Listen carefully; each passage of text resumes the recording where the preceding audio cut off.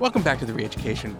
This episode examines why so many intellectuals have chosen to proclaim solidarity with the movement that conducted the worst pogrom against Jews since the Holocaust.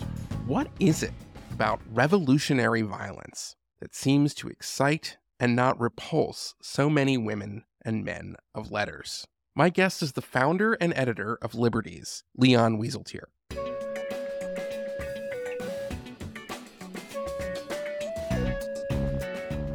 Even as horrific acts were being carried out, many of which we would not learn about until later, there are many Gazans of goodwill, many Palestinians of conscience, who abhor violence, as do you, as do I, who abhor the targeting of civilians, as do you, as do I, who were able to breathe. They were able to breathe for the first time in years. It was exhilarating. That was Russell Ricards, offering a small crowd some sinister babble. For the Gazans, he tells us, the scenes of Hamas savages slitting the throats, displaying young women on the back of trucks, burning whole families in their homes, and live streaming these atrocities for the world to see, well, it was all so exhilarating, even for Palestinians who despise violence and the deliberate targeting of civilians, even for Russell Ricards himself. Well, this man is not a mental patient. He's not a cult leader. He's not a fringe activist wearing a sandwich board, sputtering about the Rothschilds and the Bilderbergs. He is a professor of history at Cornell University with a PhD from Columbia. His book, We Are an African People, Independent Education, Black Power, and the Radical Imagination, won the Hooks Institute National Book Award, so named, for the famed civil rights leader, Dr. Benjamin Hooks. Russell Ricards is a member in good standing of the American Republic of Letters, and he is not alone. Similarly, I think, understanding Hamas, Hezbollah as social movements that are progressive, that are on the left, that are part of a global left, is extremely important. That does not stop us from being critical of certain dimensions of both movements. It doesn't stop those of us who are interested in nonviolent politics from raising the question of whether there are other options besides violence. That was radical feminist scholar Judith Butler in 2006, telling an audience at Berkeley that Hamas and Hezbollah were part of the global left and a progressive coalition. Now, I should say she has evolved. This month, in the London Review of Books, Butler scolded Harvard student groups admirably for portraying Palestinian violence as the continuation of Israeli violence, by saying Israel was solely to blame for the Hamas atrocities. She writes, that is no way to recognize the autonomy of Palestinian action. Good for her. But here's the thing. Butler's piece provoked a furious response online from readers of the London Review of Books. She was accused of treachery against the left in general and the liberation movement for Palestinians, all because she clearly condemned without reservation a mass murder spree. Butler has evolved, but her disciples still act as if Hamas is their ally. Closer to home, Zarina Gruel, a Yale professor of American Studies, took to X, formerly Twitter, to respond to a post decrying Hamas's targeting of civilians, saying, quote, settlers are not civilians. This is not hard, end quote. In addition to being an apology for the October 7 pogrom, Gruel's post is illiterate. Hamas attacked Jews who lived and were attending a concert inside the pre-1967 borders of the State of Israel. These people are not settlers. What an offensive thing to say. And the list goes on. Friend of the show and future guest, Gabi Braun, a few years back wrote about an Italian philosopher, Gianni Vattimo, who has expressed his support for military aid to Hamas and his desire to shoot a Zionist. Writing in Fathom, Braun writes, there can be no doubt about the equivalence between anti-Zionism and anti-Semitism in practice among those who, like Vattimo, unabashedly call for an end to the Jewish state and Jewish sovereignty, end quote. All of this is a pattern. Most universities today have purged Zionists from their Middle East studies departments, On campus, the near consensus among faculty is that the world's only Jewish state is illegitimate and responsible for the horrors inflicted on it by its enemies. So how did all of this happen?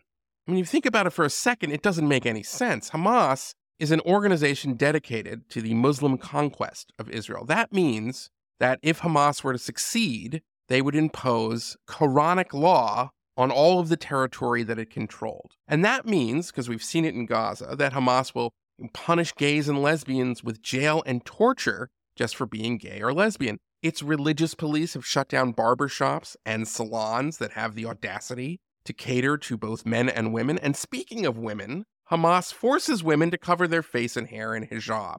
And its very charter openly endorses the killing of Jews. Hamas is not part of a progressive coalition. It's the Palestinian version of the Ku Klux Klan or the Nazis.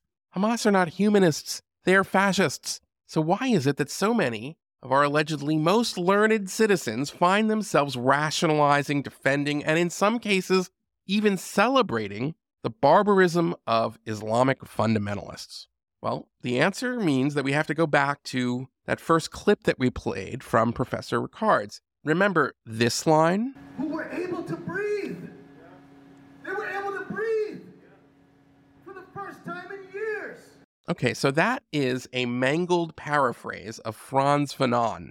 Quote, "It's not because the Indo-Chinese discovered a culture of their own that they revolted. Quite simply, this was because it became impossible to breathe in more than one sense of the word." That is from Fanon's seminal work, The Wretched of the Earth. Its first chapter, On Violence, provides both the lexicon, the language, and the original arguments many intellectuals employ today to explain their solidarity with fanatic butchers. For example, Fanon coined the term decolonization, which I'm sure you've heard a gazillion times since October 7.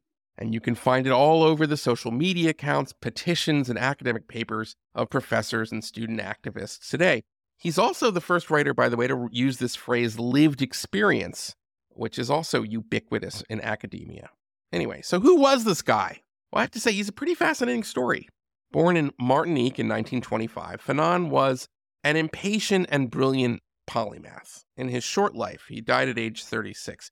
He was a psychiatrist, a revolutionary, and a social critic who would join Algeria's National Liberation Front, or FLN, as it was waging a bloody struggle for independence. Now, the key event for Fanon, I think, would have to be November 1, 1954. This is when the FLN conducts a series of bombings in Algiers, kicking off the revolution that would end in Algerian independence 8 years later. This is not the first insurrection in Algeria. This kind of stuff goes back to the 1920s, but it was the first sort of major action from the FLN, which would eventually become the leaders of Algeria after independence. Okay, so Fanon at this time, he was a practicing psychiatrist, and he was working at a hospital in Blida. And I want to read now a short passage from the Fanon biography, Philosopher of the Barricades, by Peter Hudis. Quote, "An increasing number of his patients were victims of the carnage unleashed by the French military crackdown.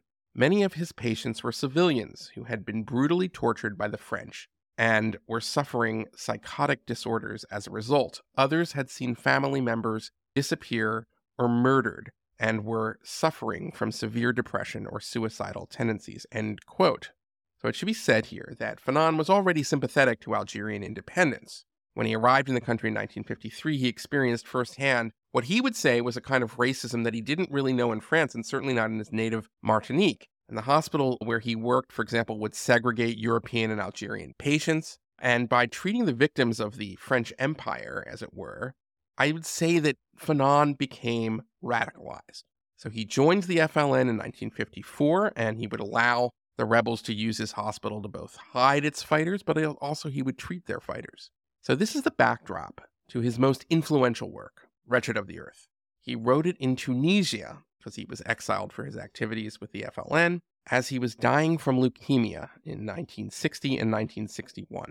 In his introduction to the 60th anniversary edition, Homi K. Baba writes that when his wife Josie shared some of the rapturous reviews of that first edition, Fanon responded, "That won't give me back my bone marrow."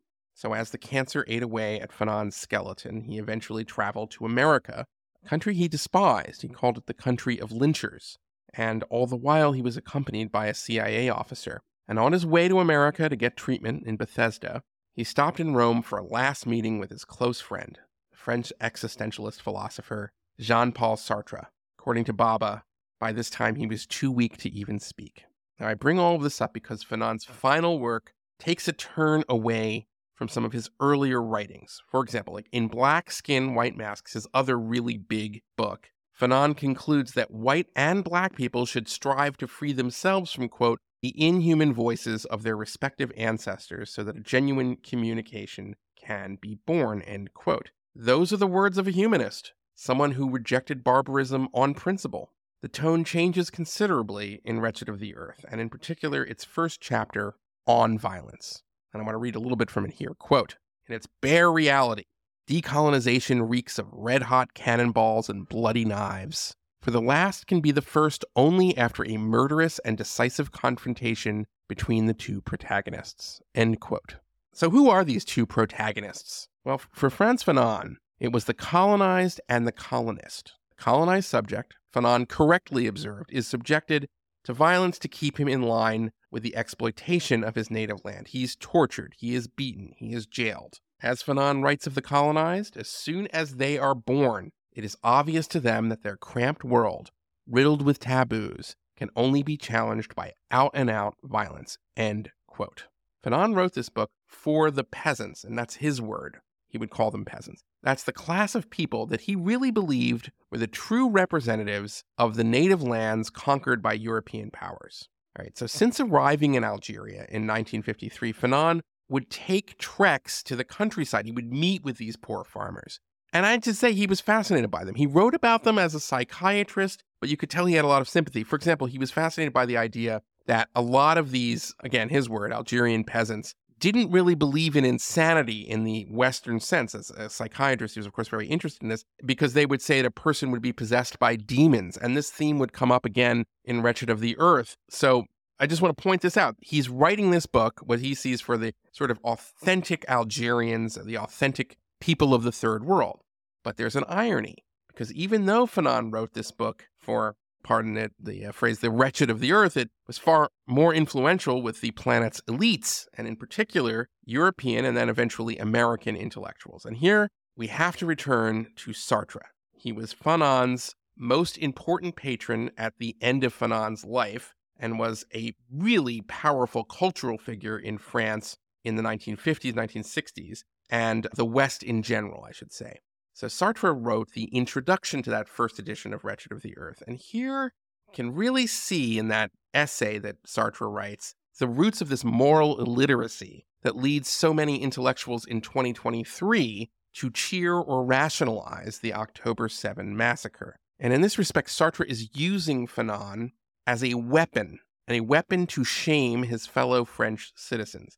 And you have to remember the context here, because in 1961, Algeria is in the middle of its independence struggle, but it's still technically a French colony. Wouldn't be that way for much longer, but that's the context of Sartre's argument. All right, so I'm going to now read a longer passage from Sartre's introduction, but I think it's worth it. So, quote, our victims know us by their wounds and shackles. That is what makes their testimony irrefutable. They only need to know what we have done to them for us to realize what we have done to ourselves. Is this necessary? Yes, because Europe is doomed. But you will say once again, we live in the metropolis, and we disapprove of extremes. It's true. You are not colonists, but you are not much better. They were your pioneers. You sent them overseas. They made you rich.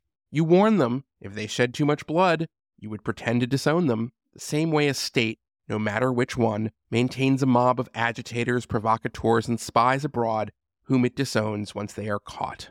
You, who are so liberal, so humane, who take the love of culture to the point of affectation, you pretend to forget that you have colonies where massacres are committed in your name. End quote. All right, so this is important because Sartre, who, would at times profess to be a humanist, is making the same mistake so many 20th century intellectuals made by negating individuals and speaking only of people as abstract groups. Like Fanon, there are colonists and colonizers. You are not a colonist, but you're part of the class of people who benefits from them. And in this view, there's no point, let alone, taking any kind of moral comfort in dissenting from your state's violence or participating, even if you take it to this extreme, democratic politics while you are still benefiting from that violence. That is the almost, you could say, I want to say it's not nihilism, but that's the sort of end result of Sartre's formulation here. You cannot escape the blame for any of this. All of this violence is overdue, that kind of thing. And one can see a similar dynamic today, which is you cannot judge anything that the Algerian liberation movement does because you are guilty and that's it. And here I want to quote from Nathan Tankis, who wrote a book about the Fed called Picking Losers. He's part of the Jacobin crowd, if anybody is aware of that magazine. And I want to just quote this because this is a tweet from a day after the Hamas pogrom. Quote, "I don't want anyone to die, but I also won't participate in contextless haranguing of military strategy launched from a ghetto, whether it's Jewish partisans during World War II or, yes, even Hamas." End quote. Oh, despicable. Anyway, Tankis here reduces his entire analysis, much like Sartre, much like Fanon, to what side has more power. The powerful are guilty because they have power. And so he elides any kind of moral question about a deliberate massacre of Jews by clinically referring to this pogrom as a, quote, military strategy. It's absurd. Anyway, I should say that Fanon goes even further in some ways in his analysis in that first chapter of Wretched of the Earth. Because, he not only believes that violence is inevitable in a liberation struggle, which one can understand analytically. You can disagree or agree. I don't agree with that. But he also writes, and this is a dangerous idea, that violence is cleansing in and of itself. And here I want to just quote this here from Fanon again. Quote, "At the individual level, violence is a cleansing force. It rids the colonized of their inferiority complex, of their passive and despairing attitude. It emboldens them and restores their self-confidence." End quote.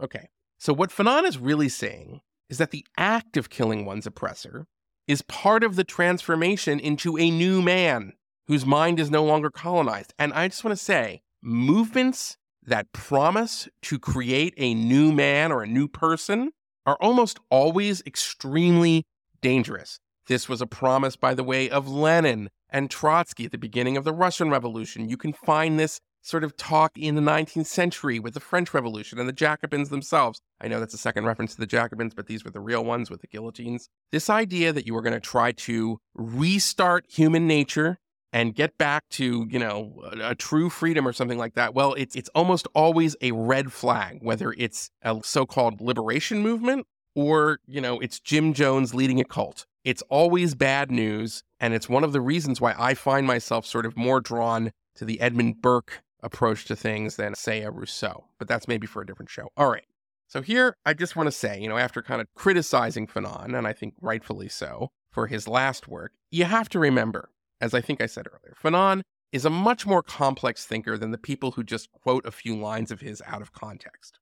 So, one of the things I've noticed in sort of doing the research for this episode is that nobody bothers to ever reference the other chapters of Wretched of the Earth. They mainly focus on that first one that deals with violence. But in those other chapters, there's a lot of interesting kind of complexity that Fanon brings to his analysis. And one of them is that he really does strongly warn that liberation movements can become new oppressors once they attain power, or rather to exchange one barbarism for another, which is what I thought was a nice phrase that he coined in an essay right before Wretched of the Earth called On a Dying Colonialism.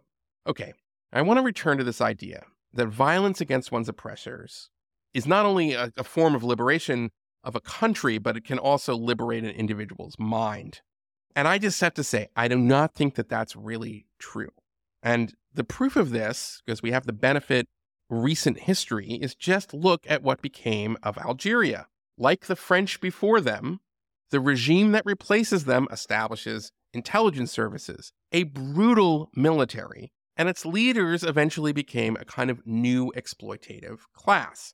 And here I just want to give a little bit more details in sort of recent Algerian history. During Algeria's civil war in the 1990s, for example, the regime infiltrated their Islamic fundamentalist insurrectionists, known as the GIA. And in this period, we know from a series of memoirs and books from former officers for the Algerian intelligence service that the organization was largely infiltrated. And so there were atrocities, and some famous atrocities, that would better be known as provocations, which is a kind of an old Soviet tactic of infiltrating opposition groups and then getting them to commit terrible things so they lose credibility with the population. And at least there is a lot of evidence at this point that this is the kind of really cynical game that the Algerian regime that came out of the FLN was doing in the 1990s against their fundamentalist opponents.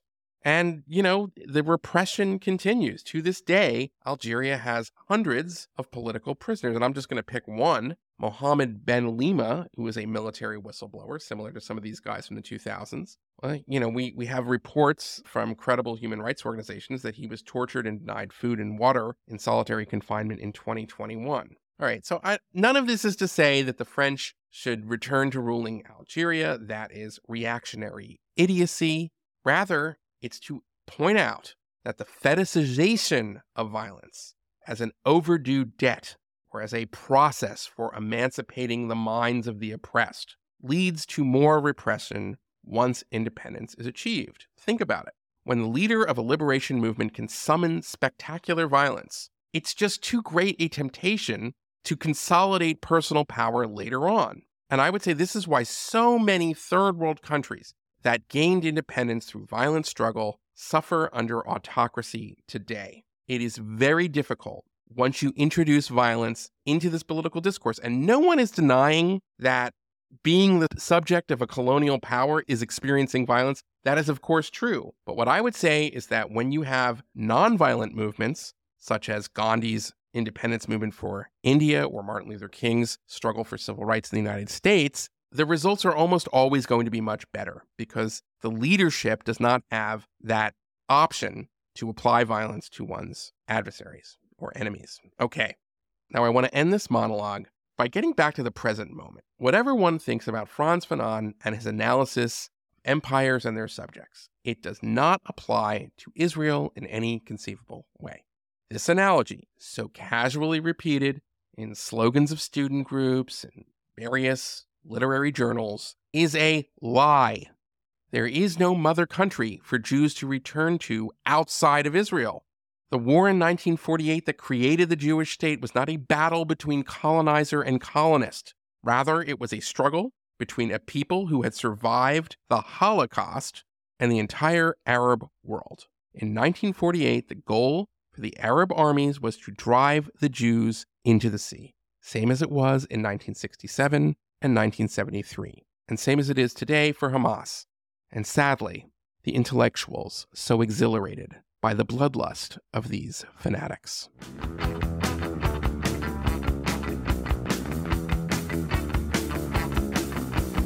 I like to be in Africa. I've been known to find out drum. I like to be in USSR, making sure these things will come. I like to be in USA, pretending that the wars are done. I like to be in Europa, saying goodbye to everyone.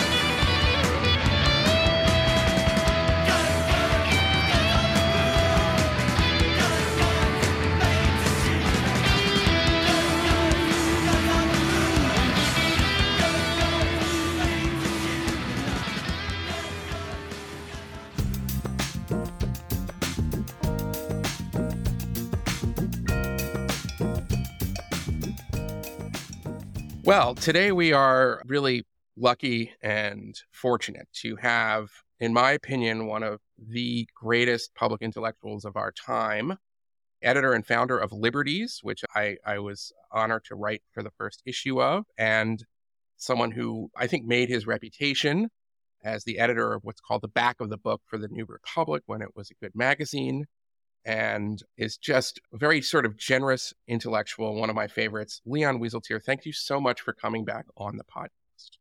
It's a pleasure. I'm just not sure how to respond to that vicious assault. But Oh, never really? mind. Well, I want to start off because our topic today is the history and asking the question why intellectuals have historically seemed to have been attracted like moths to flame to barbarous movements. And so I want to start off by reading you something. And this is from a Columbia University professor by the name of Joseph Massad. I'm sure you're familiar Oh, with yeah. him.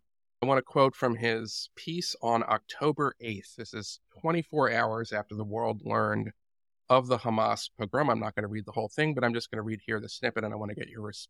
Perhaps the major achievement of the resistance in the temporary takeover of these settler colonies is the death blow to any confidence that Israeli colonists had in their military and its ability to protect them.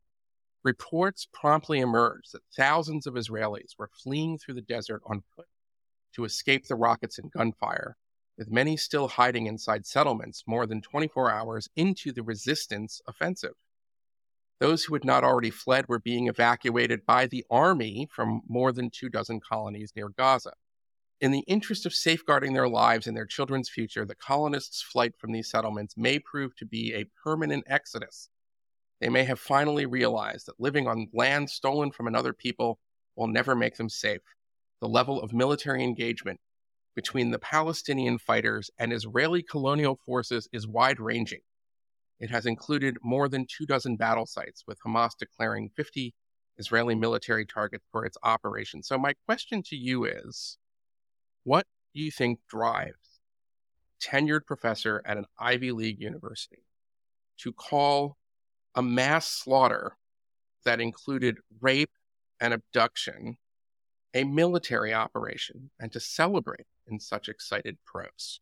Well, the same thing that drove many modern intellectuals to celebrate violence, or I should say, celebrate preferred violence by devising a vocabulary that obscures the reality of what happened.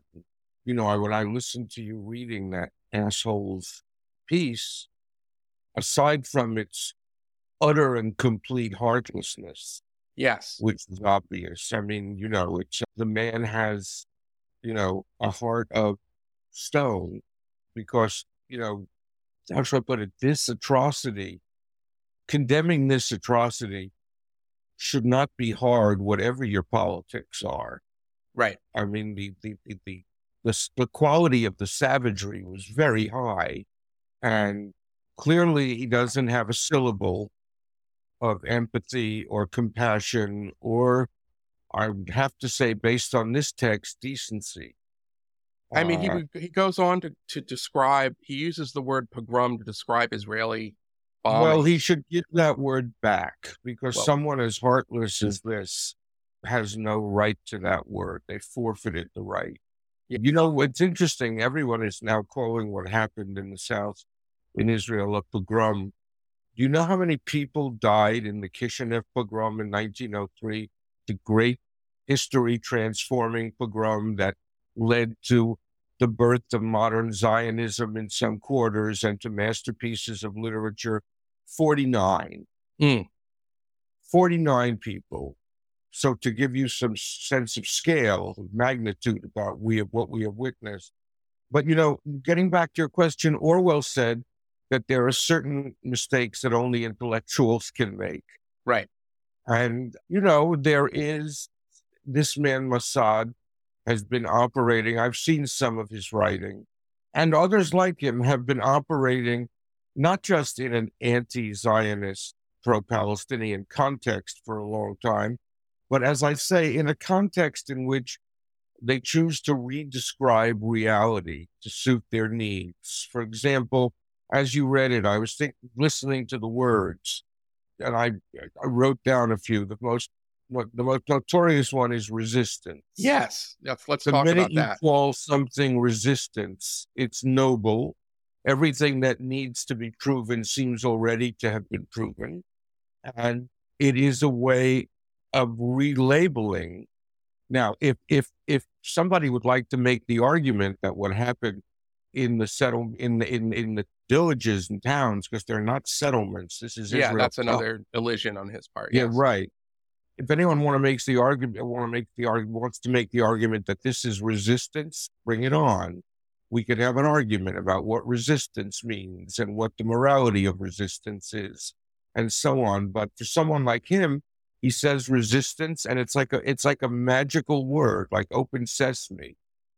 Or when he uses the word colonists for the Israelis, the Jews who were slaughtered, Right. there was nothing colonial about this, unless you believe, which obviously he does, that that all of Israel is a colony. In which case, itself is a barbaric position. Which itself is an invitation to violence. Yes. Or when he describes this pogrom as an offensive. Well, that's the other thing, the military operation, the idea. Well, that's right. That it's this clinical language to describe. Well, that's right. It's not evaluative language. It's in some ways technical or ideological language. And again, it's the language that people use for purposes of analysis. Evaluative language sometimes is not good for analysis, but I've always thought, I once wrote this many years ago, that there are certain kinds of events in the world that if you can be unemotional about them, if you do not hate them, then you have not properly understood what has happened. I mean, it's really that simple. This was in the context of a debate at Columbia many years ago with a dear friend of mine, a French philosopher, who was arguing about that perhaps the time has come to stop hating the perpetrators, to stop that hatred is a pointless emotion. And I made the argument that hatred is sometimes proof that you have correctly understood what we're talking about. And that I have to do an essay for my next issue about this, God help me. But one of the things I'm going to write about is the absence of revulsion from certain camps and about the wisdom that is to be found in revulsion. Many years ago, Leon Cass wrote an essay for me about bioethics called The Wisdom of Repugnance. And it's a phrase that stayed in my head. And this is one of those cases where if you're not revolted, you don't understand what just happened. Then I noticed that, Mossad uses the word offensive. He talks about military targets. Right. If he wants to use technical, strictly military terms, then why should the Israeli army even consider restraining itself if they're fighting an army? Yes. But they're not fighting an army, as we know. So we're now, or at least I am, in an emotionally impossible position. So one of the reasons, for me, this is one of the things that happens, is violence is re-described as something that it isn't, or it's interpreted, and the interpretation is offered as an account of reality. This is, and the thing, and I don't want to go on too long because I'm sure you have another question, but, the thing about violence is that it is always, whether its perpetrators admit it or not, it is always in need of justification. Yes. Always. Senseless violence is, which is what we call, serial killers or things like that. Though even they have opinions about why they're doing what they're doing. Yes. The man who massacred the Tree of Life synagogue, he had a worldview, he had an ideology.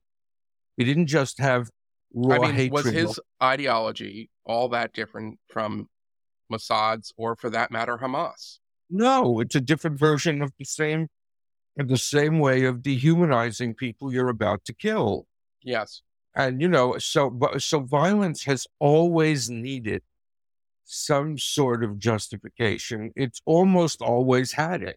I mean, there are classes of people who can provide such justification. Well, that's what I want to get at. This is the barber. Now you talk about intellectuals.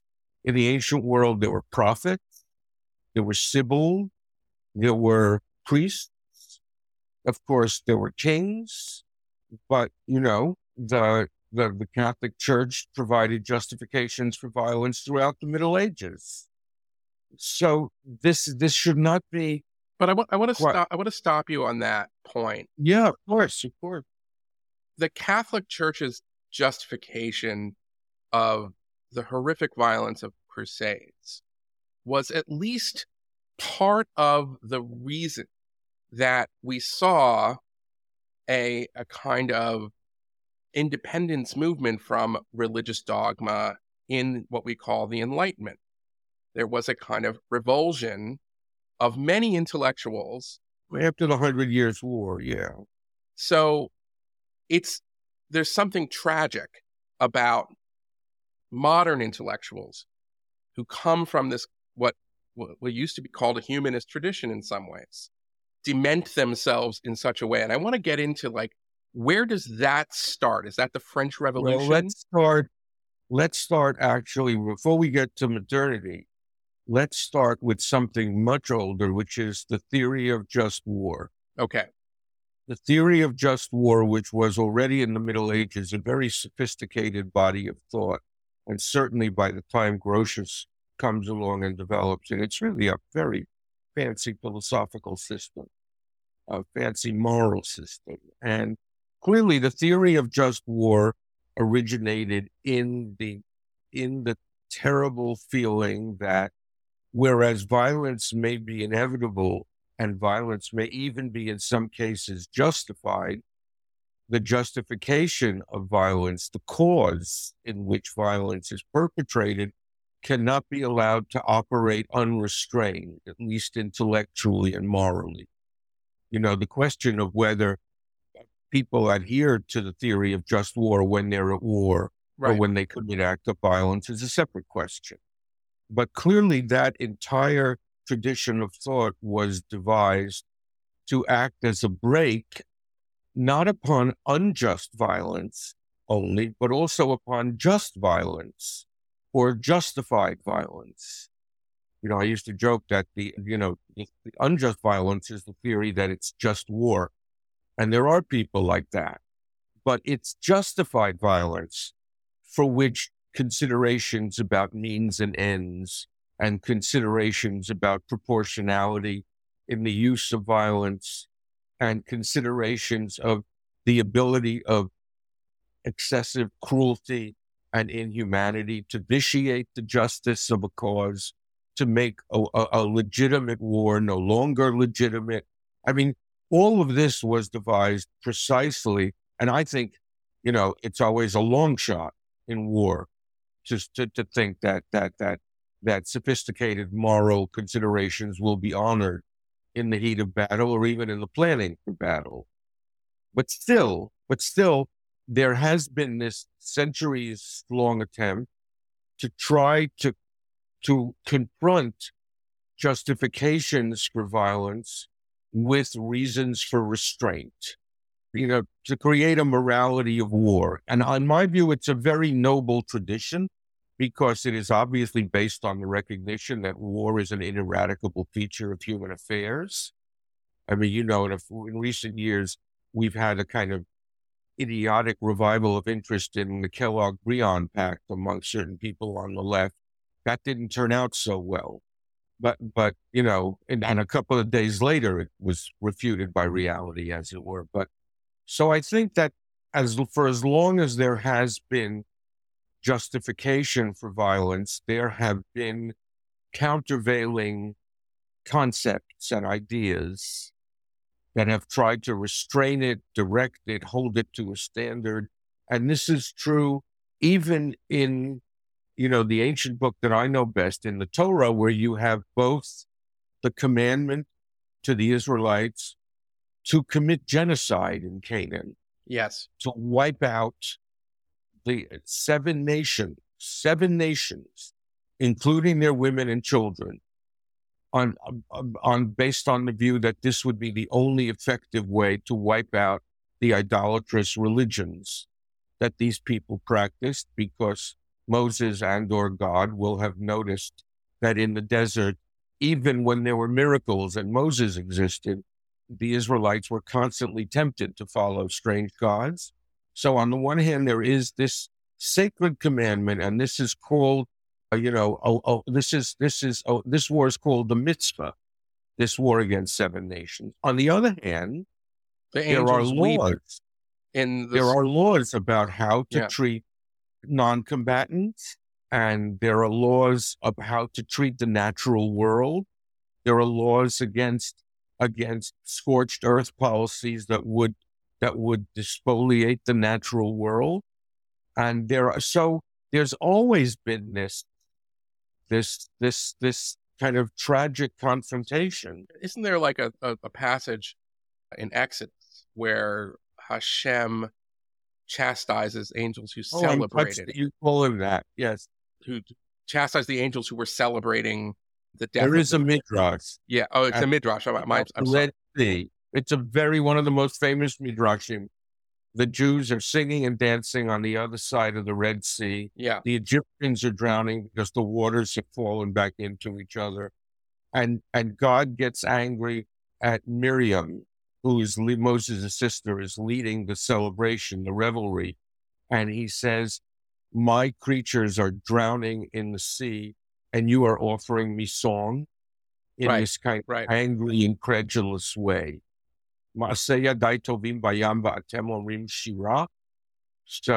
I mean, but yes. that gets to your paradox, which is that the author, his creatures died because, according to the story, God killed them. I mean, so. Yes. I mean, of course. Right. But, if you want to, but of course, we don't, whether or not there is a God, we don't hear from him anymore. No, we don't. Right. And so, unless you believe that the beauty of the changing leaves outside is a message from God, and there are people who do, but I don't. But this is it's the modern period. Yeah, to bring it back, what you're saying is that these have been questions that that civilization has been asking itself and grappling with long before Rousseau and Voltaire. Well, before Grotius, before Kant. Yes. Long before. But then something happens, and we can say it's the beginning of modern politics. We get the idea of left and right after the French Revolution. We have, of course, the Jacobins, many of whom themselves were intellectuals. And this event, which we may still be trying to understand, famous line from Showing Lie, I don't know yet, when he was asked what do you think of the French Revolution. It's too soon to tell. It's too soon to tell, right? That is the event where we begin to see the kind of roots of what later becomes this language of, we're going to get to Fanon, but like decolonization, but all of this kind of comes from that font of the French Revolution. And the idea that there had to be there had to be sort of a savage justice, and that we had to move history along. Yeah. So maybe we would just sort of talk about that. Well, yeah, look, there are a couple of currents. There are a couple of currents that I see going into that. The first one, of course, is the apocalyptic mentality and the old apocalyptic idea that the world has to be cleansed in blood. Okay. Yes. That at the end, it's going to be an explosion, and then there will be redemption, and that, and the expectation that any messianic outcome, and of course, Robespierre was a secular messianist, even if he did have a cult of the supreme being. There is this view that, so because of this association of violence with redemption, violence as the eve of redemption, violence as the condition of redemption, which you had in religious traditions and that was secularized, even religious traditions, ancient ones, think of the pre-redemptive violence as the birth pangs of the Messiah, is what they call it. Our Christian evangelical brothers and sisters have all kinds of peculiar belief about what's going to happen in the Holy Land when the day comes. And it is not a halcyon or Pacific vision, etc. So some of it is, I think, this idea that you can't have an end to history except in a paroxysm of some kind. Right. Sort of suits almost a kind of dramatic sense. Right. Also, it will involve the extirpation, the murder of all the bad guys. of all the sinners and so on. And that idea obviously predates Robespierre and all of that. Predates Lenin, predates Hitler. I mean, there is. Then I was going to say, but you know, you have in the French Revolution, you similarly have the redefinition of the enemy in a way that dehumanizes him, so that, you know, the French Revolution was interested not in culpable individuals, but in culpable classes of people. Right. Right. I mean, they simply took aristocrats in the tumbrils. I mean, it was not, and that kind of generalization for the purpose of justifying violence, generalization about whole groups or classes of people, is also one of the features of the mentality that we're talking about. Yes. You know, there are very, very few cases of people who acquiesce in or commit savagery against people whom they still regard as human beings. Right. I mean, that is, so there is this, as it were, preparatory stage, which in the modern world was the work of ideology. You could argue that it was the work of ideology prior to the modern world too, when people were defined as heretics and infidels and so on. But basically, if you look at, say, Leninist Bolshevik definitions or methods of dehumanization. And we should say that Leninists borrow so much of their discourse and their framework from the French Revolution. Yeah. I mean, the infidel, it becomes the deviationist. Right. Heretic becomes the deviationist. Again, a vocabulary is created in which people and reality can be redescribed so that it makes it easier to kill them. Yes. So that it makes it easier to kill them, you know, and certainly totalitarianism. I mean, the scholars of it have shown for a very long time the centrality of ideology in totalitarianism as a political instrument. But another way to think about it is as a preparation for war, as a preparation for atrocities. Right. That's a very... And you see it, and you know, and there is now a modern tradition of this. You know, in African atrocities, they rely, you know, if you look at Rwanda, for example, they didn't even need a redefinition. They relied upon the ancient tribal adjectives, right? If you were a Tutsi, you had to be killed.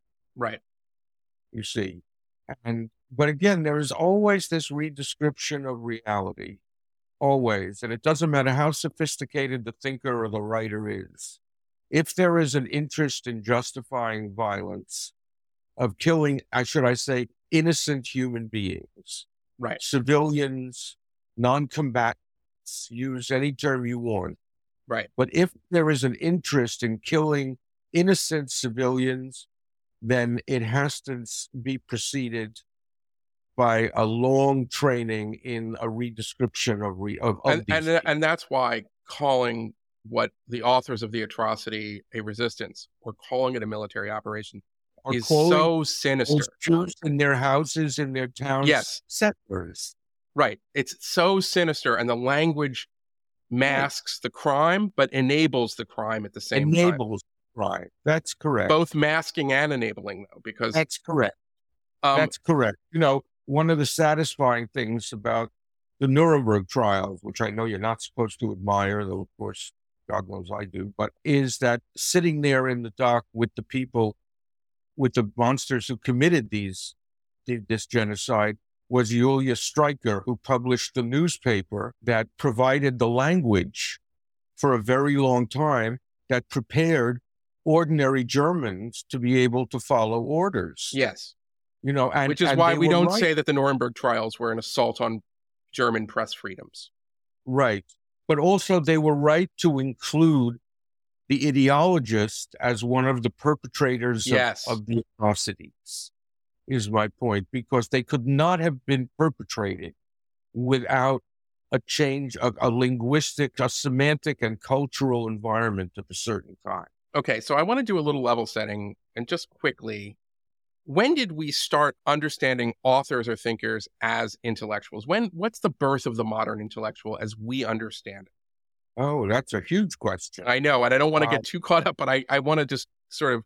I guess the modern intellectual, what you mean by that, I think, is probably, oh, this is such a hard question. Harold Rosenberg once got sick of this question and said that an intellectual is anybody who carries a briefcase to work. And you can update that for laptops if you want. Right. I think of the modern intellectual, even though this is obviously an incomplete conception, as a writer and a thinker who does not earn his living from political powers to start with. I think that the modern intellectual may not be independent in his views. And as we know, modern intellectuals were, again, Rosenberg coined the term herds of independent minds. I mean, they were conformists and so on. But they were at least economically and socially independent of governments. They offered their services to governments, which is why I said it was an incomplete conception, just as they offered their services to revolutionary movement. But for me, that's part of it. Also, for me, it has to do with, and again, this is actually when I think about it in something that is continuous throughout the history of intellectual life. They apply philosophical and moral categories to the analysis of everyday life. They are not, what you mean by the modern intellectual is not technocrat or a scientist or an engineer, even though they may have things to contribute to the discussion and so on. But it really has to do with the importation of philosophy and ethics into public discussion. That's what I regard as the role of the modern intellectual. Okay. I want to now read from you from a statement of the Jewish Law School Student Association at the City University of New York. Or do you have to? Okay. But it will get us into the next part of this conversation because they quote somebody who I want to talk about. All right. In this season of renewal and self-reflection, and as we begin the year 5784, the Jewish students at CUNY Law School of Law wish to express our uncompromising solidarity with the Palestinian people in their righteous struggle for self-determination. This feeling is accompanied by a profound sense of grief over the lives that have been lost. We are steadfast in our belief that Zionism, as a political ideology predicated on theft and destruction, serves to imperil both Jews and Palestinians, even though its proponents only target the latter. In his analysis of the global anti-colonial struggle, Frantz Fanon wrote, "We revolt simply because for many reasons we can no longer breathe," end of quote. Such is the case for the Palestinian people who have for generations been made to suffocate under the deadly weight of the Zionist project, this settler colonial enterprise promoted by anti-Semites within the British Empire following World War I, has taken shape across decades of uninterrupted brutality. In 1948, Zionist militias unleashed a campaign of terror marked by mass murder and systemic sexual violence, razing over 500 Palestinian villages and forcing more than 750,000 Palestinians off their native lands. On it goes. They of course have that quote from Fanon, which I want to get to, but these are maybe not intellectuals in the way that Mossad are, but they are people who are going to be our future lawyers, and they are in an institution of learning, and they have just offered ahistorical garbage to justify, again, a pogrom. What they were doing is they were moving words around like tokens on a board. Correct. They were manipulating the language in which they have been taught to describe this situation.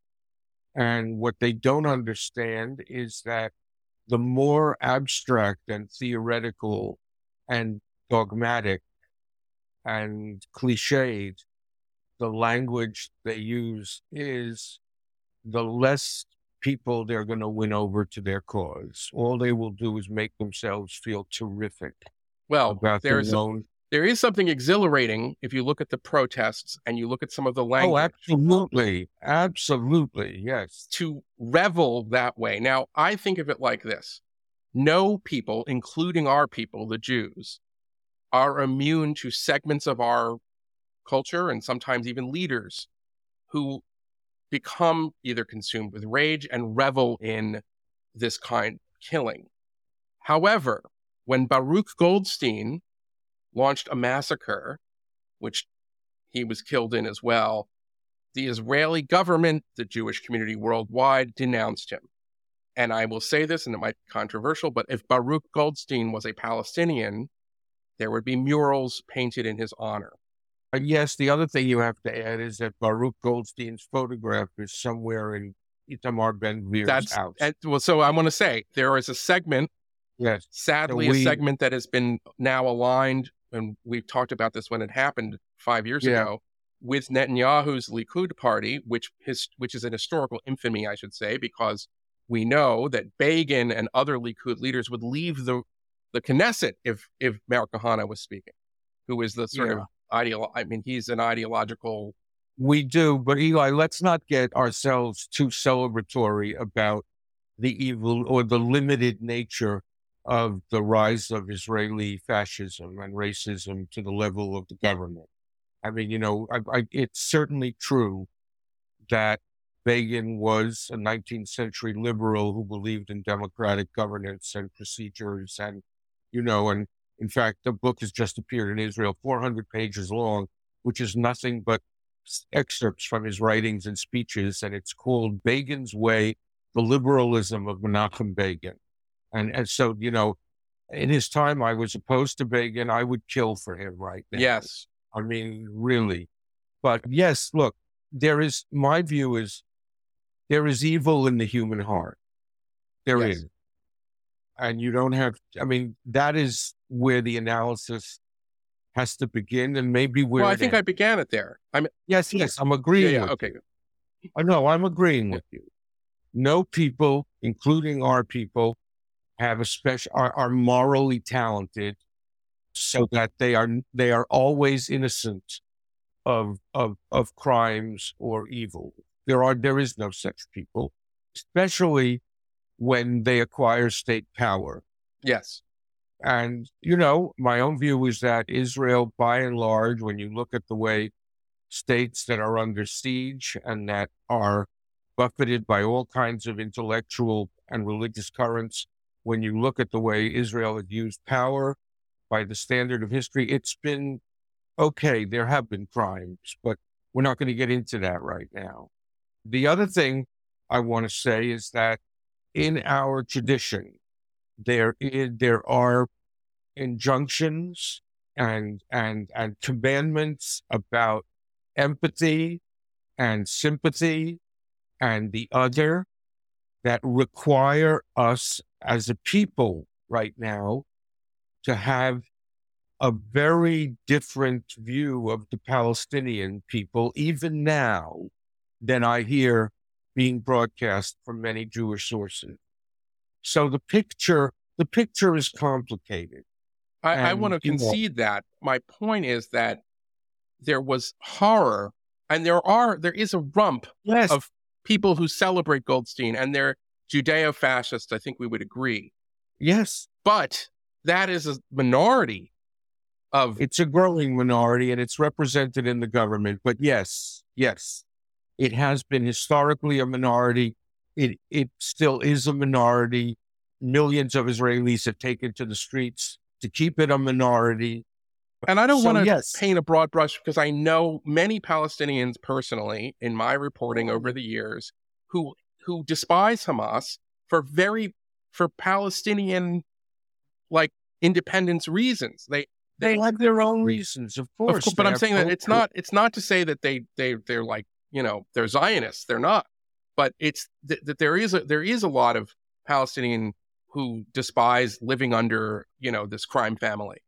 My point is that there has been a history in this conflict of massive atrocities committed against Jews, and then that has been kind of seen as almost a language of liberation. You can go back to the Arab Revolt, you can go to the Munich Olympics, and we see these moments, and they are seen as kind of great acts of self-determination and not mass crimes. And that I think Yeah. is a difference between the political cultures of Zionism and the Palestinians. Okay, I want to complicate that Okay. just a little. Okay. First of all, it's when you do the moral analysis, I guess at some point you have to speak quantitatively about who committed a crime more. But of course, every massacre is one massacre too many. And I Yes. don't mean to sound like somebody who lives in Cambridge, Massachusetts, but it is. Yes. Moreover, I think that if the Jews did not commit certain crimes for 2,000 years, it's partly because we lack the power to do so. Fair. And I mean, again, I just think I'm, you know that as a Jew, I'm not exactly guilty of self-hatred. This is just how I see things. Thirdly, we have to decide what we mean by Israeli perpetrated atrocities. There's the list of the famous massacres, and all right, and there are debated events in Tantura and Lida. I mean, during 48, 49, there are, all right, but then there are, for example, retaliatory raids against Palestinian terrorism in the 70s and the 80s. Well, as I was watching those raids, generally bombings in Lebanon, I was not, I have to say, opposed to retaliatory raid. And I understood that in order to, as we now say, to reestablish deterrence, you want to make your enemy afraid of you. So there is a certain kind of bloodthirstiness that you wish to communicate. I understand that. I don't like it, but I understand that happened. But one thing I did notice was that a great many more Palestinian and Lebanese civilians were killed in Israel's retaliatory raids than Israelis were killed in the terrorist incidents that provoked them. This is just a fact. Yeah. When I used to talk to every year at the start of APAC summer programs for young people. A friend of mine ran it, and he always asked me to come in and talk to them. And I would always say, listen, brothers and sisters, the first thing you need to know if you're going to go out and defend Israel is that we are not innocent. There's no such thing as an innocent state. Right. We states can be good. And the distinction between goodness and innocence is a distinction you have to keep in mind. And we have to reckon with the crimes that we have ourselves committed. I think that's fair. Yes. Yeah. So, and the final thing I would add, if we're going to just pause there, we're doing this now, is but that we're going to get to Fanon in a sec. But that's fine. Yeah. We'll get to Fanon. No, we should. Is that one must be careful not only to sympathize with the Palestinians who live in Gaza. Morally speaking, Gaza is the easy case in the sense that it is outrageously unjust for people to live that way. Now, we can talk about why they're living that way and so on. Sure. That's not the point I want to make. It's also unjust for people to live the way Palestinians on the West Bank do. We cannot bifurcate the moral analysis so that we all agree that Hamas, that Gaza is a hellhole, right? But that what's happening on the West Bank is just fine. It's not remotely fine. It's not remotely fine. And one of the reasons that a large number of the best soldiers in the Israeli army were not in the South when the massacres happened on October 7th was that the settler-obsessed, West Bank-obsessed members of the government had removed them to the West Bank, which is sometimes, I think, all they even care about. So I just want to complicate the picture this way. No. That's why I love the show. We don't have to, as I say, we don't have to go to bed thinking that we're innocent. We have to go to bed believing that we're more or less good. Right. That's the standard. By the way, so does everybody else. It's not just Jews. Oh, so does everybody else. I appreciate you complicating it. I think it's in times of crisis like this where we feel rage in our hearts and a sense of vengeance that can be sometimes consuming, it's very important, and this gets back to the role of the intellectuals, Right. to Right. remind us that nobody's innocent, to remind Right. us that nobody has a spotless history, to remind us that there are legitimate grievances on the side of the people who just committed an atrocity, Yes. and that it's not as that we have to resist this idea that leads us to where I think Joseph Mossad or the CUNY Jewish law students are, which is to kind of dehumanize one side of the conflict in order to sort of make everything line up to fit your ideology. And it's a mistake that we've seen again and again from the most brilliant intellectuals, whether it's someone like Jean-Paul Sartre, who couldn't figure out that Stalin was bad until the late 1950s, or Well, he knew he was a liar. okay, fair enough, or it's, you know, Heidegger, who was one of our great metaphysicians and one of our great philosophers, and if he didn't exist, the Western tradition would be impoverished. But he was somebody who was a member of the Nazi Party, and you know he was voluntarily part of that He was project. a Nazi. He was a Nazi, and so Yes. and so that is complicating as well, which is that there can be brilliant thinkers that add a richness to our kind of tradition, a republic of letters, or our civilization, and also can use their talents in the service of sheer evil. And that has happened, it seems, a lot in the 20th century and now again in the 21st. 21st century was, you know, in the 20th century, intellectuals did not cover themselves in glory. Now, it must Yeah. be said that one of the reasons I'm so worried about where we are now is that I see a similar intellectual crack up happening in our time. That is to say, what happened in the 1920s and 30s in Europe was not just a breakdown of reason among the intellectuals, but a kind of break up of all the inherited ideas and systems of thought, so that things that didn't belong together started going together. So you get something that could be called National Socialism, Right. Which is, you know, except that it existed as a reality, should have been viewed as a contradiction in terms, but it wasn't. And it is certainly true that in a time of enormous social and economic dislocation, intellectuals lost their heads because they believed that the situation was so bad that new ideas were called for and just about anything could be tried. And I have to say, I see some of this happening right now. But when that And happens in the 19th century with the utopians, it's not Well, but nearly as horrible. No, not at all. I mean, the Yeah. utopians were often their fantasy. You know, it's, you know, they were powerless. They commanded no armies. Yeah. You know, what they had to worry about were Marx and Engels. Yeah. All right.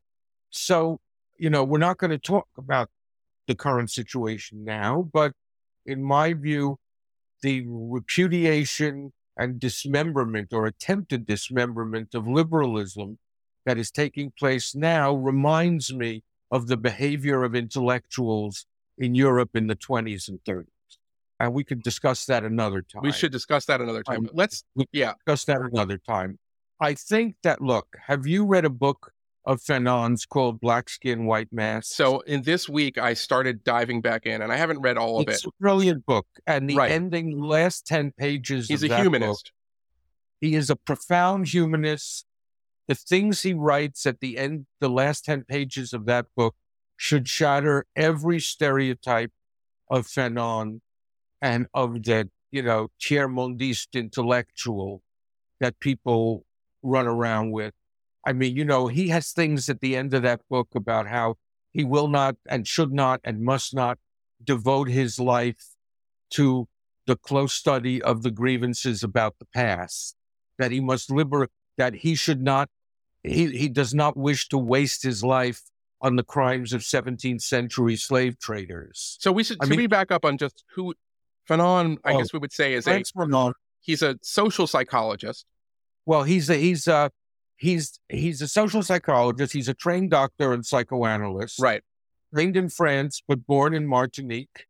He's a francophone intellectual from Martinique who was educated in France, who serves with the Free French Army Yes. in World War II, who calls himself a Frenchman, who then takes up a post in Algeria in 1953, I think, and lives in Algeria for all of 4 years. I have a brilliant essay coming up in an issue about a Jewish Tunisian intellectual called Albert Memmi, who was Fanon's interlocutor. Yes, that's right. So a very, very important figure that I want people to read again. But in any case, he goes to Algeria in 51 and 53, and he lives in Algeria for all of 4 years, the great Algerian revolutionary. Yes. He becomes a revolutionary. He joins the FLN. He edits a revolutionary newspaper. And in 57, the French authorities expel him. He goes back to Tunis. He writes The Wretched of the Earth, which was his last book. And believe it or not, he dies in Bethesda, Maryland in 1961, Oh, I where didn't know that. he was being treated for leukemia. Yeah. So Now, we and should he- say that Fanon does not take the road of an Albert Camus, who is also horrified by the situation in oh, Algeria. that's correct. That's Camus, correct. in his great essay, Neither Victims Nor Executioners, That's I correct. think is upholding the intellectual spirit by decrying what he considers to be a false choice. And Yes. Fanon, in some ways you could say, says, no, there is a choice, He chose. and yeah. he chooses. Yeah, he chooses, and he supported revolutionary violence. And that is Uh, why he is so, he's, reified, he's considered a hero today. Well, he's the post-colonial god. Yes. That's who he is. Of course, but he is so much more than his disciples and his worshipers believe he is. And even in Wretched of the Earth, he complicates things. It's the first chapter is what everybody always is quoting from. Right, exactly. Bravo. Half of that book is a withering critique of his own people, of his own community. Yes. I mean, and it is a book that reminds me of a classic of a late 19th century Zionism called Auto-Emancipation, also by a Russian Jewish doctor, who argued that while the Jews are busy trying to have the powers emancipate them, they have to emancipate themselves. Right. And Fanon had that the very argument. I mean, I've been fascinated by Fanon for decades. And, and the last 10 pages, the last chapter of Black Skin, White Masks are some of the most stirring humanist universalist pages I've ever read. Yes. And they should be shoved in the face of all kinds of progressives. Right. I think they know who Fanon was. Like other people, like Malcolm. Yeah. Who evolved. Yes. Although evolved. It's interesting, he evolved in a different way than Fanon did. But he evolved in a more humanist way. Yes. When he came back from Mecca, the things he said were universalist and humanist and softer. Yes. And he underwent a change. There was an evolution there. Right. And it's a little bit parallel. Now, in the case of Fanon, I fear the evolution went the other way because Black Skin, White Masks was published, I think, in 51 or 52, whereas The Wretched of the Earth was the last book he wrote. Yes. So, people evolve differently, but, Fanon is, one could give one way of giving a seminar about what's happening today and about the state of progressive thinking about oppressed peoples, post-colonial peoples, the global South, Yes. and so on. It's all from Fanon. Would be to give a seminar on Fanon. Yes. Would be to gather some really intelligent people with open minds around the table and read Fanon. And he's also somebody who, by the way, I think begins we hear it all the time now, lived experiences. That's a Fanonism, I think. Yeah, look, Fanon's an interesting case in the sense that he reinvented himself as an Algerian. Yes. I mean, it was, people think of him as the Algerian revolutionary, but as I say, he was only in Algeria for 4 years. He was from Martinique. And he by the way, writes in Black Skin, White Masks that he didn't experience the kind of racism in Martinique Right. No, that he would later experience in France. That's right. That's right. And so he is a very interesting and complicated case, and a case also of invented identity. Now, people can change their identities. We believe in the possibility of conversion. Yes. Identity does not mean that you end exactly where you began. However, Fanon is a very interesting case. He really is. He really is. Now, Fanon obviously had an enormous effect on especially the French intellectuals that come after him. And we do see a tendency, and I'm thinking now of Michel Foucault. And Foucault, who is leading this incredibly libertine lifestyle, he was gay, he loved the leather scene in Berkeley, becomes an ally and a rationalizer for the Islamic Revolution in 1979. And some people can say, well, we didn't know what they would do, but that's not true. Bernard Lewis was writing about this. Other people who had been paying attention to what the man was saying knew what he was about, and Iranians sadly soon learned. But can we blame Fanon in some ways, or maybe you could say the misinterpretation of Wretched of the Earth? No, I don't think Fanon can be blamed for Foucault. Okay. I mean, no. And anyway, I think that, especially in the case of somebody like Fanon, it's only fair to read what he wrote and recognize his complexities. I think that's, I'm agreeing with you, but I'm saying that. Yeah, I know you are. I know. But there was, Tom Wolfe called this radical chic when it applied to New York social scenes, but it was the idea that there was something exotic, authentic. There certainly was. In violent revolution. In the late 60s and early 70s. The romance of oppressed peoples. Yes. The romance of the third world. This, by the way, was the idea that Memmi ferociously argued against. Oh, well, this will be a must read in Liberties. Even though Memmi was the author of one famous book called The Colonizer and the Colonized, he himself eventually rejected that kind of dichotomy, that sort of binary, pointing out that the oppressed are not monolithic. The oppressors are not monolithic. The oppressed, even after independence, also oppressed themselves and each other. Memmi broke with Fanon, whom he knew. They were both psychologists in Tunis at one point, whom he broke with that simplistic Manichaean definition of reality. And again, we get back to the idea of descriptions of reality. So I remember in 1979, not just Foucault, but American intellectuals, Edward Said, Richard Falk, there was an army of apologists for Khomeini.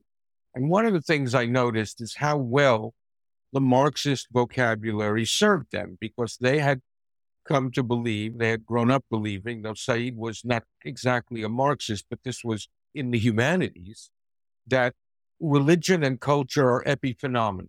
Right. They believed in the base and the superstructure, and what was happening in Iran, even if Khomeini was promising to kill prostitutes and to kill homosexuals and to shut down the society, this is the superstructure. At base, at bottom, this was an event in the base, which made it essentially a social and economic revolution. Yes. And so they could persuade themselves that Khomeini's wild threats and really bloodthirsty pronouncements were simply an epiphenomenal expression of a good old-fashioned social and economic people's revolution. Now, lo and behold, as other people knew, at least for 100 years, sometimes people do not act on economic and social realities. They act on religious and cultural realities. Yes. They act on what we now call identity. Right. which is what Donald Trump understood, mutating the mutanda, and Hillary Clinton did not. That people who have been distressed for 3 generations don't want policy. They want affirmation, recognition, vindication, revenge. They want all sorts of things.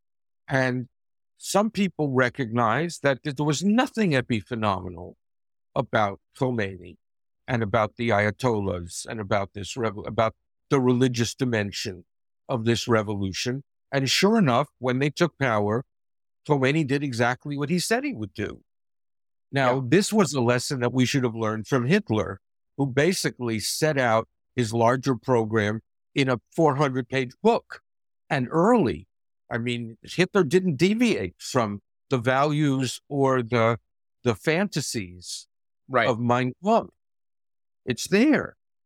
It's there.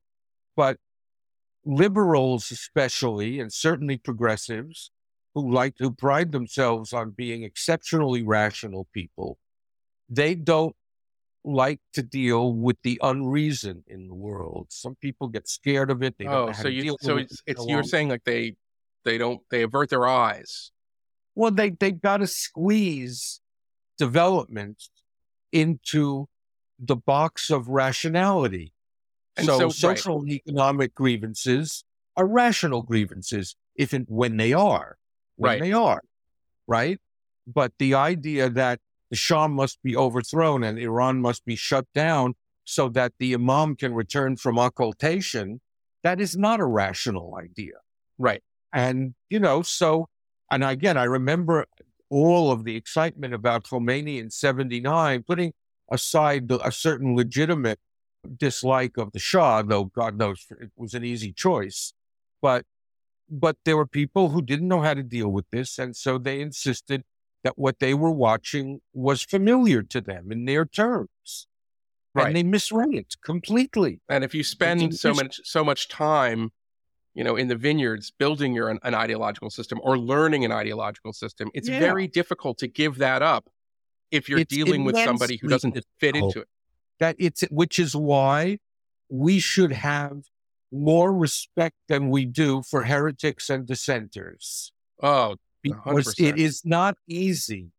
When you look at what Kessler did in 36 and the other people who were brave enough to break with Stalin over the show trials early, and you look at heretics and dissenters in any community, including our own. Yes.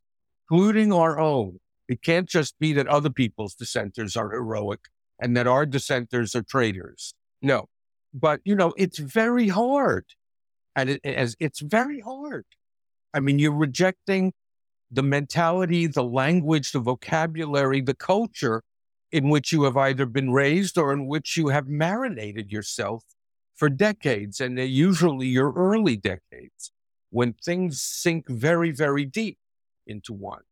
And so I want to end our conversation kind of going back to, maybe we can talk a little bit about what you just said, which is to say, when I think of the intellectuals like yourself, Robert Conquest, George Orwell, they were willing to stand alone.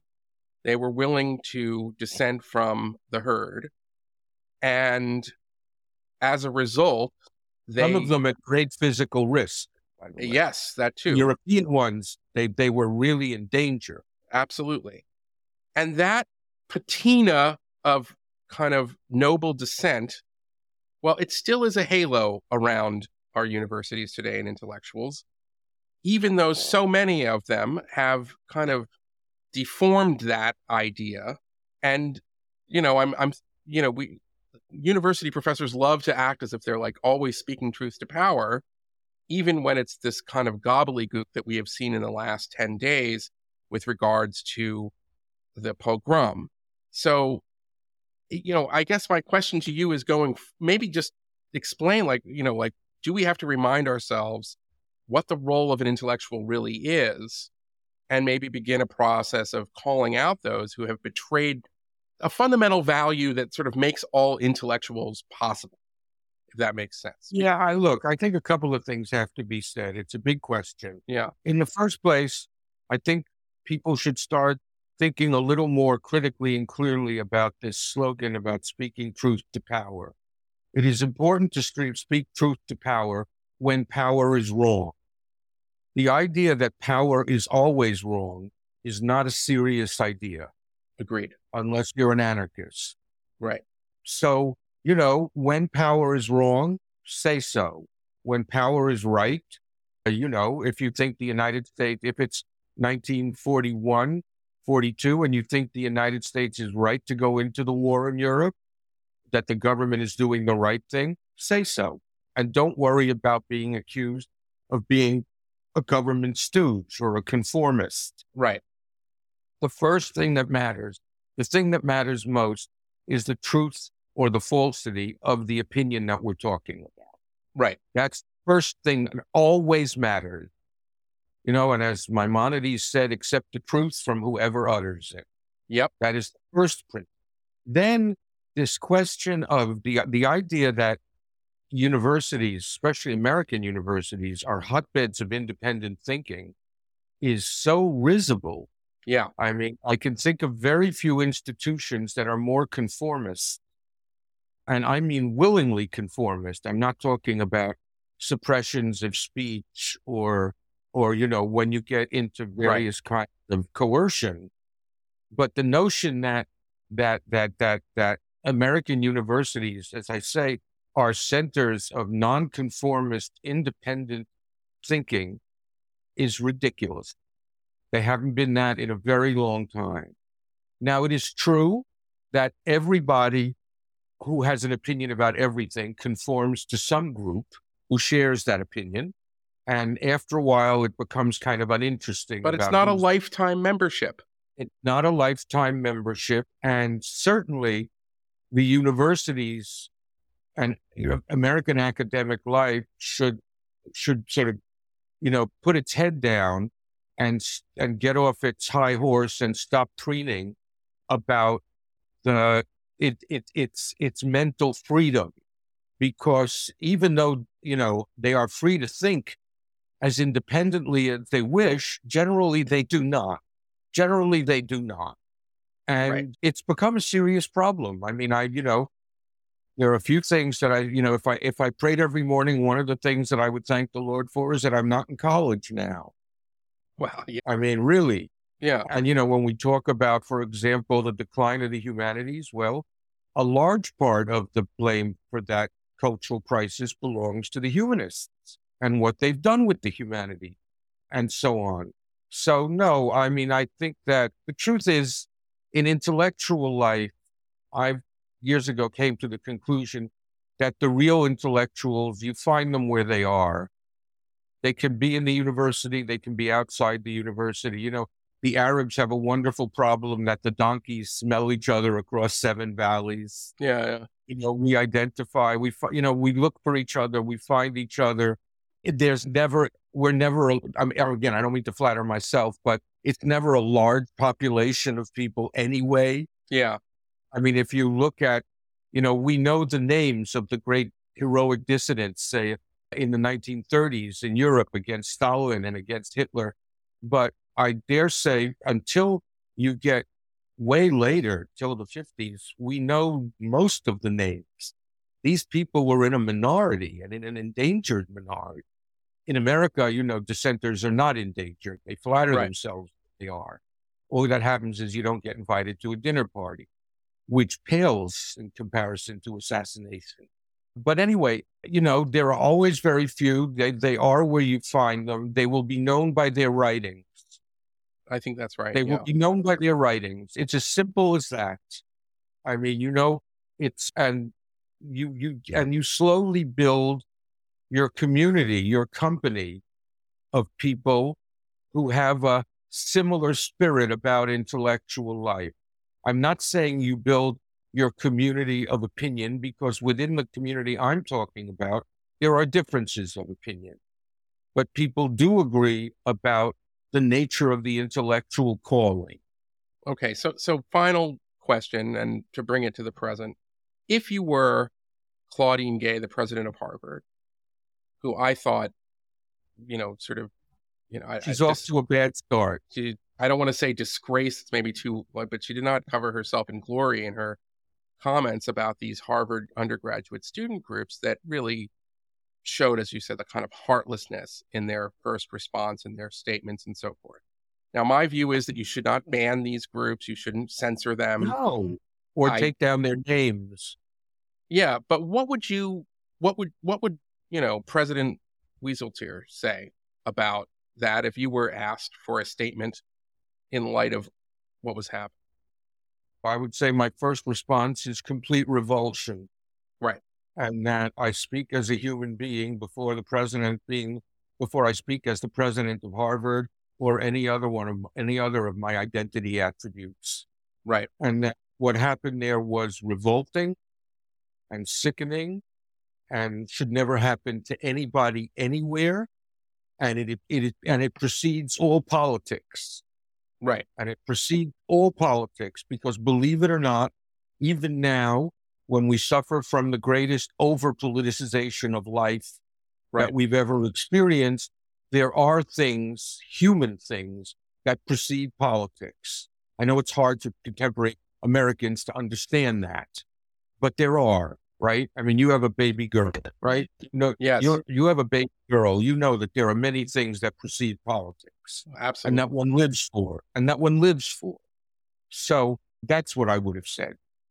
I would have said that we will be very alert to attempt to censor or suppress speech on this campus of any kind. We expect our students to argue their positions with each other or not, if they choose not to. And we expect a certain amount of decency to characterize those arguments, because this is a university, not a dark alley where we rumble. Right. And so on. I mean, the joke is this would have been easy to do. Yes. The problem is that university administrators are terrified to their bones of the students and the staffs at their universities. Yeah. They're afraid of them. They cannot, they're afraid of the ire of their students. They're afraid of them. And that's not leadership, that's followership. Yeah. Whatever you think about, I was thinking the other day, whatever you think about what happened in the 1960s in the universities, at least the university administrators had the decency to offer some resistance to the more extreme students who were attacking buildings and libraries. Right. Their view was not, oh, you'd like to sack the library? Tell me which floor you'd like to go access to first. I'll give you the key. I mean, they are in university administrators now. They are invertebrate people. They are invertebrate in front of students. They are invertebrate in front of donors. They are invertebrate people. I mean, what was so offensive to me was that Harvard has had a terrible record in recent years on free speech on campus. And then she sort of, used the free speech as the fig leaf not to condemn them. Now, I happen to agree. I'm consistent on the principle, but it rang so hollow.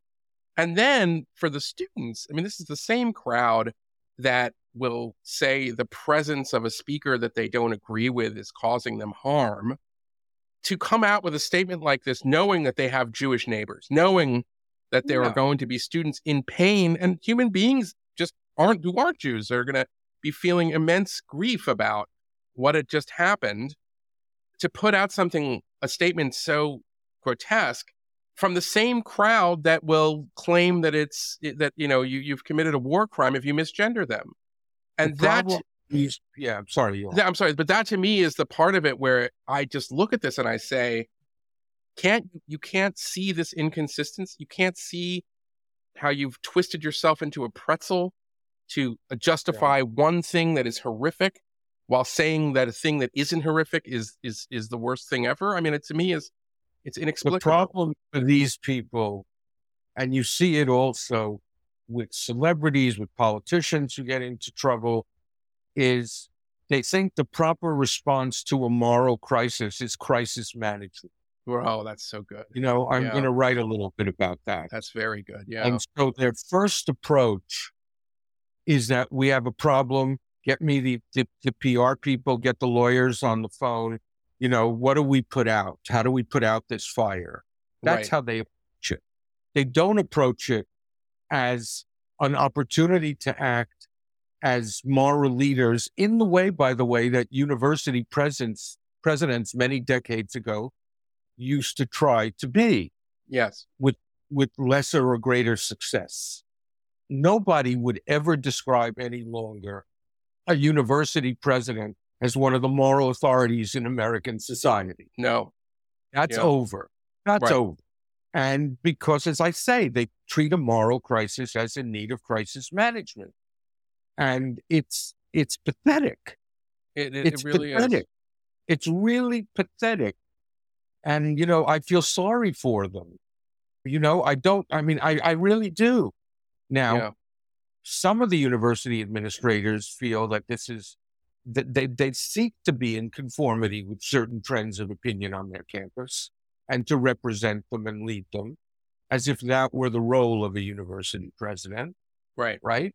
So, but no, it's, when you make the list, which I'm constantly doing, it gets shorter and shorter of what are the sources of moral authority in American society now?